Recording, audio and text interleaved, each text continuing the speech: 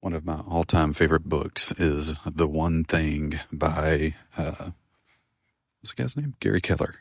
Pretty sure that's it. Keller Williams guy. It is utterly simple. It's a really beautiful book and an easy read. And one of the key takeaways or the key question of the book is, what is the one thing you can do whereby doing it, everything else is simpler or unnecessary? It's a great way to boil down a big problem or a big list or a overwhelming period into extreme focus. And anyhow, so that's one thought. Second thought, I was thinking of today, the book, The Power of Habit by Charles Duhigg was the first thing I'd ever read on habits and has formed my thinking quite a bit. And he has a concept in there called a keystone habit, or like a lead domino.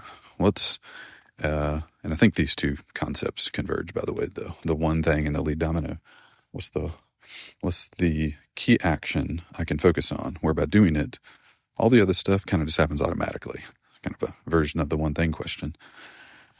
And this morning I was thinking of, several different areas of my life: finance, personal finance, fitness, health stuff, and marriage. And somewhat subconsciously, accidentally, without my totally knowing it, I have a lead domino for each of those three areas. And it kind of was helpful to think about those, articulate those, and I'll share them in a minute. But then to think, okay, what are the other domains of life? And is there one there? And if not, how could I get one in those areas? I don't know what it is from parenting. So here are the three, and then I'll maybe talk about some other areas and verbally process what they might be or what they could be or what I might experiment with. So for marriage, it is praying together every day. If we do that, pretty much everything else is way easier and kind of happens somewhat without effort. If we don't, then many things can get off track. But there's a vulnerability and trust that happens with that just doesn't happen with practically anything else. So that's for us. I don't know if this is for everybody, but that is the case for us. With health, fitness stuff, it is step on the scale every morning. And again, not for everybody. I know that one's not for everybody. Some people that's discouraging and lots of things. But for me, it is admitting to where I'm at right now. And it isn't destructive. It's actually helpful for me. I don't have conscious level body shame type issues and stuff. But so stepping on it every day, looking at the number, and then good morning, and then optimizing my activity around that just kind of happens automatically. It's not like I step on the scale and write down a 17-point plan for the day. It's like, oh, dang, I'm up a pound. Good feedback loop to me on what I ate yesterday, what I did yesterday. And I can adjust a little bit. And that's been really good and very, very simple. One of my favorite questions that Tim Ferriss asks is, what would it look like if it were simple? And for health and fitness wise, if I do that, it's really simple. That doesn't mean that's the only thing I do. Obviously, if you only step on the scale and never do anything, that's dumb. So it's not meant to be the singular action point in that domain, but it's meant to be the lead domino that tips, and all the other ones just like kind of automatically fall down. Let's see. In the third area, we did finance, health. Finance. So finance, health, and marriage. In marriage, it is praying together every day. In health, it is stepping on the scale every morning, first thing.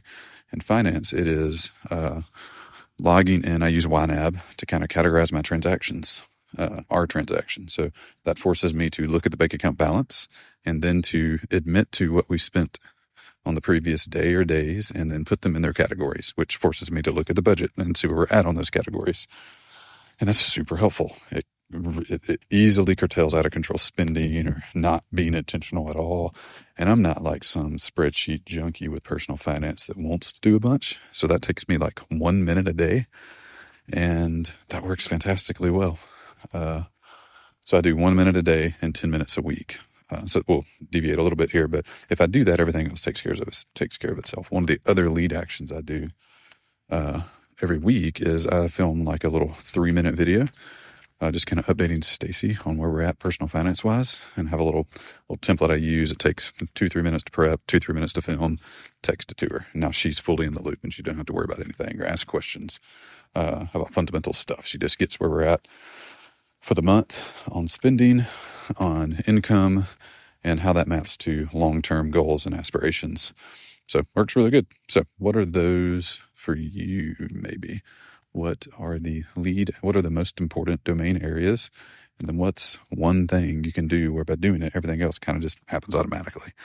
And that's, I think, probably deeply personal. I think it's probably something that fits the way you think and live and act, and like uniquely triggers your brain to like kind of kick you into gear. And anyway, so yeah, that's good. Lead actions, lead domino, the one thing, power of habit. I was thinking about some other areas of life that I probably should have one for. Parenting feels like a big one that I need to think of a lead domino for, and I don't actually know what that is. So I have to think about that. The other one is spiritual relationship with God. And for me, I actually do have one in this area. It would be starting each morning, and this takes 1 minute, by getting on my knees and telling God that I'm eagerly anticipating how he'll move, what he'll do, what he'll teach me, what he'll show me in our relationship today. If I do that to start each morning, then everything else kind of falls into place. So that's one for spiritual life. Anyway, yeah. So if you have some, go tell me what they are. Tell me domain areas. Tell me whether you're a lead domino. Probably the easiest place to do that is Twitter at Harris_Bryan, BRYAN. I'm over there. Tweet once a day. Do a podcast once a day. Yeah. All right. See ya. Most coaches and consultants who have a resource that they give away online aren't leveraging their thank you page, also referred to as a confirmation page, the way they should. Your thank you page is actually an opportunity to generate additional traffic to your website if you do the right things to make it go viral. This month only, I'm giving away my viral thank you page playbook, which includes everything you need to make your thank you page become a viral traffic source to your website, resulting in a lot more leads for you. You can grab it for free this month only at growthtools.com/free. Again, that's growthtools.com/free.